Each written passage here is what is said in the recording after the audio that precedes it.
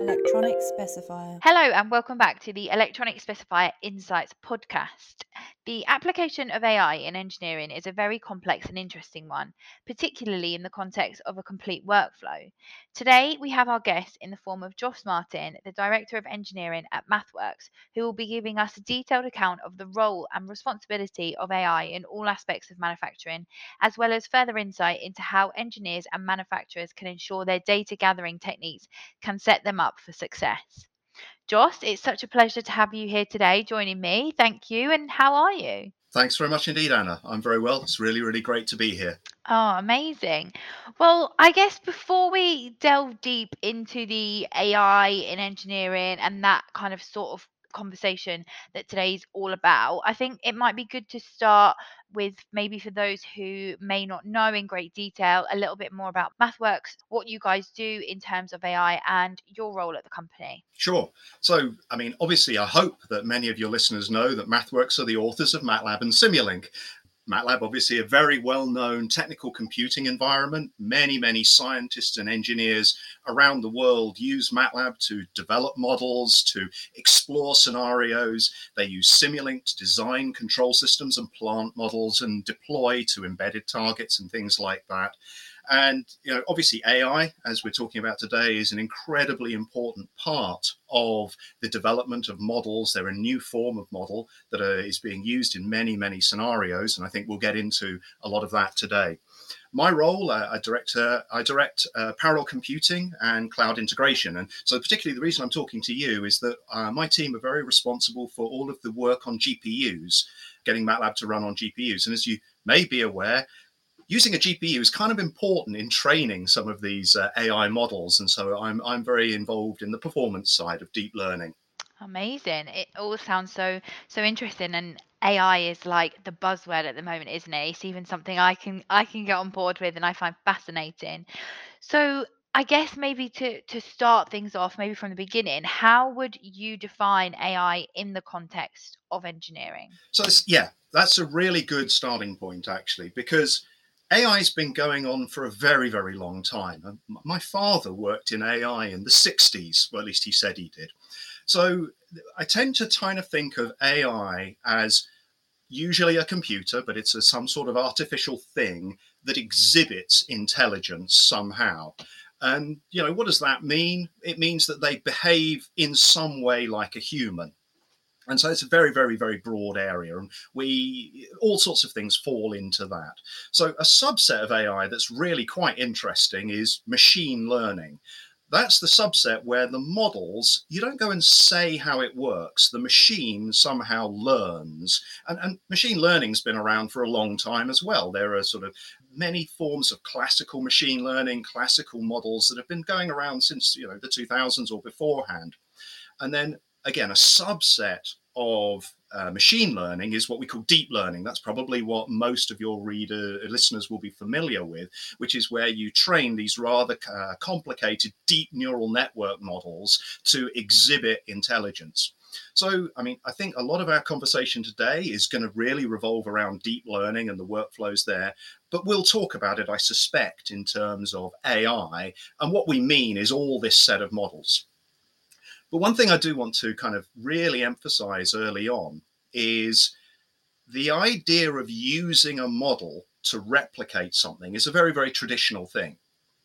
What's really novel, however, at the moment is deep learned models and the mechanisms and the techniques to generate these models. They're revolutionary. And so when people say, is deep learning today revolutionary, I try to kind of make this emphasis. Yes, the ways of doing it, absolutely. But the concept of compacting a way of doing something into a model and driving that model into a system, that's not revolutionary. We've been doing it for many, many years.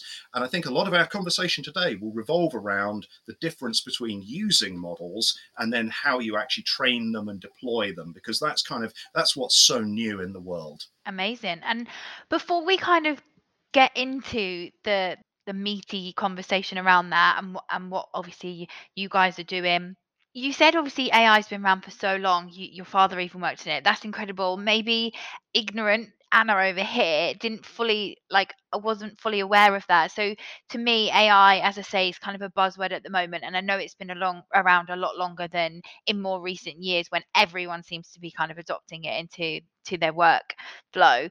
But you said the traditional models have been around for a long time, but it's like that deep learning that's more revolutionary. How long has that kind of been around, and when do you think that has really taken off and has really started to kind of wow people? So the deep learning side. So it's kind of interesting. I would probably credit around about 2012, although many of your listeners might disagree. So neural networks have obviously been around for a long time. There were even people doing kind of interesting things with control systems back in the 80s and 90s with sort of rather smallish, not deep neural networks. They didn't have many layers, they didn't have lots of neurons. And they found situations where even those sort of old, what we would call classical neural nets, behave fairly well. For me, the sea change occurred with a convolutional neural net called AlexNet, which was used to identify what was in a set of images. So there was this long running challenge that had started, I think, in the early 2000s, where there was a large set of pictures and someone had to try to work out how to algorithmically tell you what was in each picture. You had a training set, you had a validation set, you ran your model against the validation set, you got a score. And in the early 2000s, when they created this challenge, the scores were pretty rubbish. They weren't very good. And over time, as they started to develop the ideas around convolutional neural networks and the deep networks that they were using, and got better and better computation to train them in a reasonable amount of time, it was at a point roughly around this network called AlexNet that was really very good at identifying that I would say was the real beginnings of deep networks. And that's when it really kicked off. It started with image recognition. It quite quickly moved into anything that could be exhibited a bit like an image. So what I mean by that is, when they started out, it truly was images of cats and dogs and giraffes and things like that. But actually, you can use exactly the same techniques to look at Fourier transforms of music over time and classify music. They classified X-rays, obviously they're a type of picture, but then anything else that people could transform into an image that had something interesting, they used convolutional neural network techniques to analyze. And then they started to look at other types of data, and they time series data, linguistic data, and so on. And so it really kicked off. And now there's a huge range of stuff that people try to use deep neural networks with. It must be really cool and interesting to see, through the times how things have progressed and how, the technology itself how far it's come in that short space of time, like you say. So, why is considering a complete workflow important when working with AI? So yes, there are two. Let me give you two reasons. I mean, one is training the model is only one bit of what you have to do. You're going to have to start with some data. You've got to work out whether your data is reasonable. You've got to classify your data. You're probably going to have to pre-process your data. And actually, as a domain expert in your area, you probably know something about your data. You might even be running more traditional machine learning algorithms against your data. In fact, it would probably be a very, very good idea if this is the very first time that you've done deep learning against your data, is you want to make sure that the deep learned network is any better than a machine learned network, not deep type strategy, because for other reasons, we're going to want explainability and robustness and other properties of your model that actually deep networks are not so good at providing. So you always want to have a validation of your model against something else to be sure that your model is reasonable. You're then also going to want to probably put your model into production. Now, all of that, except the making of the model, you probably wanted to do before. You've probably already got a tool chain that does it, probably. So probably you want to use whatever you use to do it normally, and then you just want to add this little bit in the middle somewhat. And that's kind of a really standard technique in many cases. So if we take a self-driving car, we hear about these all the time, wonderful bits of AI in them. Everyone gets excited about the deep learn networks that are recognizing what's in front of the car and doing all sorts of crazy things to look at the road signs and tell you that you're in a 30 zone and so on. But what they don't tell you is that running alongside all of the deep learn networks, there are many, many machine learn models that are much more traditional. They're kind of going, is this really doing what I want it to do? Is this really sane? Okay, you almost certainly today always have a combination of models running on the same input data, validating each other to make sure that you end up with a robust, explainable, reliable system. And that's like a really critical part. Sorry. No, I was just going to say, so is it, kind of like essential that you do have these both parts, because then you kind of, have the outcome that you can trust it more, because obviously trust is quite a big thing as well, isn't it? So it absolutely is. You need to generate trust somehow. One way to generate trust, obviously, is to have more traditional models where they are explainable, they have standard operating procedures and so standard operating ranges and things like that, and you know what they're going to do. I'm not going to say it's the only way, right? I mean, depends how much the output matters, right? So imagine I'm just classifying stars. Maybe it doesn't even matter whether I really get the right or wrong answer. Am I going with my neural network that's going to classify stars for whatever I'm going to do for my research, put all this validation behind it? Maybe not. If I'm building a self-driving car, I think I probably want a little bit more validation behind it. I'd like to be sure that it's doing the right thing. So I think how much validation and how much kind of strategy to make sure that it is trustworthy depends on the environment. Now, I suspect that many of your listeners are probably generating production-ready systems that they put outside and put in place without any kind of external monitoring. So they probably are going to need a significant amount of validation on the fly, as well as they build their models. Amazing. And what are some of the biggest challenges? Like, what happens if sometimes it does go wrong and you can't always explain why, you can't work it out, and there is no logical reason as to why it is going wrong? I hope you avoid that. Well, you keep validating, you keep testing. I mean, the real advantage of a deep learn model is that you can validate it in software. You can you record entire runs and scenarios of real world data. You auto generate scenarios using simulation packages. You generate as much validation that covers all of the scenarios you ever think your model should end up in, and you run your model through them and you make sure that it doesn't do something bad. There's another strategy that's called generative adversarial networks, which one of the properties that a deep learn model often has is that what looks like slightly weird input data that doesn't really reflect what it should do still classifies and runs through in a particular way and says, oh, X is happening. So one of the strategies you can use is try to generate adversarial inputs through the original model so that it says, yes, this bunch of static is a giraffe.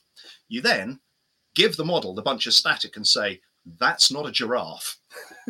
And it goes, right. So it starts to learn that it even shouldn't identify adversarial inputs as whatever it thinks it should be. So you loop your model through those kind of strategies. Obviously, as I say, in self-driving cars and sort of autonomous systems, they often run corrective machine learned algorithms that are not as good, but they run in the background. And you take other strategies. Sometimes, like with self-driving cars, put your hands on the wheel, human. You're a better deep learned network than I am, and things like that. Yeah, there is that. And then there's obviously also that with humans, there's always going to be human error. So are we kind of moving into an age now where we trust the AI and the deep learning more than we do trust the humans? Or is it still that in some cases the humans are better and more knowledgeable and always will be? That's a really difficult question. You're not allowed to ask me that. Yeah, I mean, well, so it it depends by what metric, right? So, I mean, let's take image classification. I think for the sets of images that some deep learned models now can recognize, I think they generally are considered to be better than humans. They definitely can do it more quickly. And they actually, on average, tend to have higher classification rates than humans. Okay, but that's like a hugely limited thing. So, fine, in one tiny area, the deep learning network is better. We also know from AlphaGo and AlphaZero that it's better at us than chess and it's better at us than Go. Is it better than us in general? Clearly not. We're a much more general AI system. Here I am on the screen in front of you in voiceover to your listeners, yet this is just a Turing test. How do you know I'm not a computer? If I behave the same, I am the same. So I think eventually we are going to have to end up at are they better than humans in the sense that they make fewer on average mistakes? Probably. I don't see a better metric at the moment. But, that then comes into the ethics of even like the validation of these AI systems. And I'm definitely not an expert there. And they need us, so that's always one up on us. Exactly. I just to be really clear, I don't think something that simulates a human is in any way likely to happen in our lifetimes or anything like our lifetimes. Thank goodness. I'm glad you said that. Getting Into It with Grant is a podcast that will help you build your career in information technology. Learn the secrets of the trade and what goes on behind closed doors from me, Grant, an insider from behind those doors. You deserve a high-paying career. What you know and how you use that knowledge can accelerate you to the top. So listen and laugh along as you hear war stories, mistakes, and lessons learned from my own journey. Yes, so what are the kind of best practices that engineers can employ as they focus on complete workflow when integrating AI into applications and projects? Is there any examples that you have? Right. So, I mean, the biggest problem they're going to face right at the beginning, get some data. It was interesting when we talked about AlexNet earlier. They had a lot of images pre-populated. Everyone ran on the same images. But what we're finding more and more is that as people adapt AI to their scenario, they for example, they've got some new problem, they look at how they might transform their problem to something that's roughly like something that's already been solved. So they work out how to do it, and then they go looking for data. And they almost always don't have enough. And they almost always don't have high enough quality data. So the biggest initial problem is get or generate good data to even validate that the idea of doing AI works. So actually there's already kind of this iterative design strategy for scientists and engineers where they go, I have this bright idea. I wonder if I should try doing this. They try doing it on a small amount of data. It seems to work, but then they have to go back and they have to get more and more high quality data. They have to label it somehow. If there's a lot of it, the human does the labeling. So how do you now start to automate the ideas of labeling? Obviously, MathWorks provide tools to automate the analysis and labeling of data. That's an obvious place to help the researcher out. Then training the model starts to be pretty complicated. It's not just, I just click the button and 10 minutes later it's trained. Some of these models need supercomputers of GPUs just to train them, because there are millions and millions and millions of parameters in the model. And the model training is about optimizing something like millions to billions to even more than billions of parameters to work out what to do. And it's just the strategy by which you optimize those models changes. Sometimes then many of these deep learning models are not just layers, they're becoming more code oriented. And so then there's tweaking the code and then retraining. And, so as soon as training takes days, tweaking and cycling and tweaking and cycling is quite complicated. So you've got to work out how to optimize that. And at the end, you've then got to work out how you're going to deploy it. And so, you've got to run through that process, and probably you run through it several times as you evolve your strategies for ending up with a model that you put into production. It sounds like a very long process. Do a lot of engineers and workers kind of sometimes underestimate how long this is going to take, the process? I think, yes, maybe. I think people do kind of sometimes see it a little bit as a silver bullet. Oh, I should just do deep learning, it'll be fine. And actually what's interesting often is that the very first foray in is quite easy.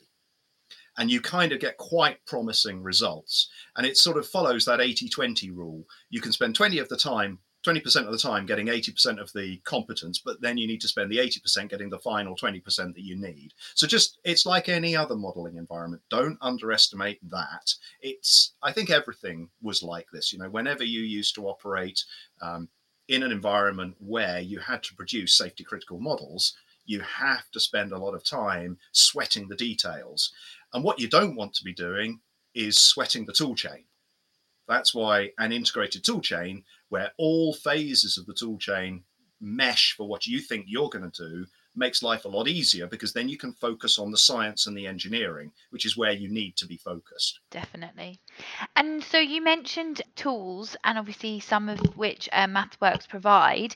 What tools are available and out there to support engineers through the complete workflow from prototype to production? And do I have to not say MATLAB here? Of course, MATLAB. Please do. Well, so obviously, I will say MathWorks tools are here to support you throughout the workflow. There may be other tool chains that I don't get terribly involved with. Working for MathWorks, obviously, I focus very much on MATLAB. I apologize to your users if they think I'm being one-sided here.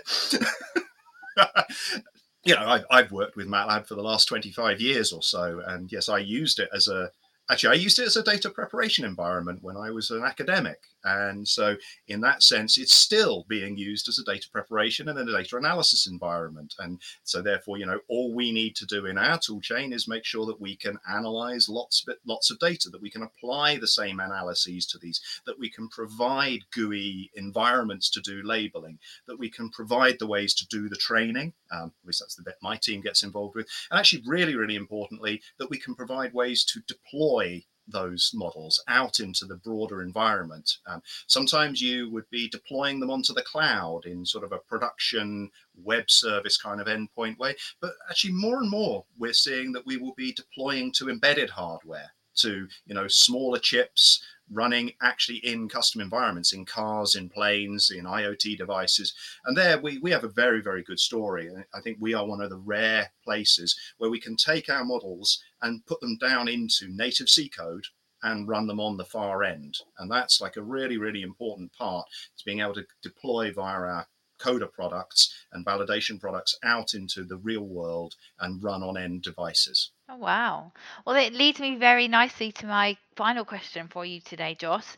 Without asking you to get your crystal ball out and predict the future, what is next? What is next for MathWorks? What is next, for AI in your opinion? What trends can we expect to be seeing over the next few years or so? Yeah, I mean, obviously, I really want to have a crystal ball here, because then pushing MathWorks in the right direction. I still think this issue that we touched on much earlier about trust and explainability, we're not there yet. We don't understand why a model says X given input Y. We know it does, and every time we give it the same input, it gives us the same output, but we don't know why. And what we can't do is work out what safe operating areas of inputs will behave like. We're starting to get tools that help us to understand and explain why models do certain things. And obviously MathWorks are integrating those into its deep learning toolbox and things like that. So I think that by having explainability, we will start to get to a world where we can generate trust in these tools. And by generating trust, people will be more comfortable having them in environments that maybe they would require backup models at the moment. So I think even these kind of strategies I was talking about earlier that we were discussing about validation in real time, they end up with non-optimal solutions in some cases. They're not always great. They are what generates trust and reproducibility. But by being able to analyze deep networks in a way that will allow us to generate trust and reproducibility just from the deep network, then I think they get to be better. They get to be used in more places. The other thing that I think is going to happen is that we will discover new areas that deep learning networks can be applied to. So again, if I look over sort of a historical perspective, firstly, deep learning networks were very, very good at doing image analysis. They dealt with image data. And then people kind of went, well, what's like image data? And they got very good at using like image networks to deal with like image data. Not long afterwards, they worked out how to then start applying them to time series. And suddenly with time series, we were able to analyze signals and waveforms and things like that. Then, sometime later, someone worked out how to take linguistics and treat it as a set of numbers, and they could start analyzing linguistics. But each time new data was thrown into these networks, they developed new network architectures, i.e. sets of blocks that weren't the same as the blocks they had before, to deal with that data. So extrapolating that out, I think what will happen is that people will work out how to express things as sets of numbers, and we will then develop networks that can analyze and reproduce and model those numbers. So new domains get brought into the AI fold. And all we see right now is more and more domains coming into the AI realm and going, oh yeah, my stuff works here by doing this set of things. And I think that will grow outwards. Now, which is the next one to come in? I don't know. But I certainly get to predict that more domains come in as they think about how to express their data in a way that makes sense for some network architecture. I think it's so exciting, and you talking about how far we've come in just this short space of time since maybe you've even been at MathWorks 25 years, and what the future holds. It's yeah, it must be a very exciting and interesting industry to be in. It certainly is, and as I say, I think it has been extraordinary the rate at which the whole AI area has evolved, the way of expressing stuff and then developing architectures. Just one exemplar is AlphaGo. They worked out how to express the game of Go in a way that with a particular network architecture just worked. And so I think that sort of co-loop of looking at how to say it and then working out how to express it really works very well. And I do think, I do wonder, given how fast it has evolved recently, whether at some point it probably has to slow down a bit, mostly because you would probably expect that the low-hanging fruit has already been dealt with, right? The easy ones, we've worked it out. But it doesn't showing any signs of abating at the moment. And also, more and more people are coming in. So the other kind of growth factor is people trying. There are lots and lots and lots of people trying things. With lots and lots of people trying things, some of them are bound to work. Yeah, definitely. Seems to be a generation coming up that wants to be very involved. So definitely. But the one thing I would say to your readership, though, or your listenership here, is it's very likely that somewhere in AI, someone is doing something that's quite like what you want to do when you're thinking of an AI project. To get started, go find what that thing is, and firstly, just do what they did so that you can do it, and then start adapting it to do the thing that you want to do. So it's always look for similarity, reproduce the similar thing, then make your thing operate. And that's like a really tried and tested way. It's been done for a very, very long time. There's a technique called transfer learning in the image processing space where you actually only change the last couple of layers of AlexNet usually, and you can train it on all sorts of new sets of images very, very quickly. So this is just an extension of transfer learning, which is find something that works and then try something slightly different. Amazing. Well, thank you so much for being my guest today. Thank you so much for making my first episode so enjoyable. And thank you for all your insight. It's been such a pleasure. Thank you very much indeed. No, it's a real pleasure to talk to you, Anna. Electronic specifier.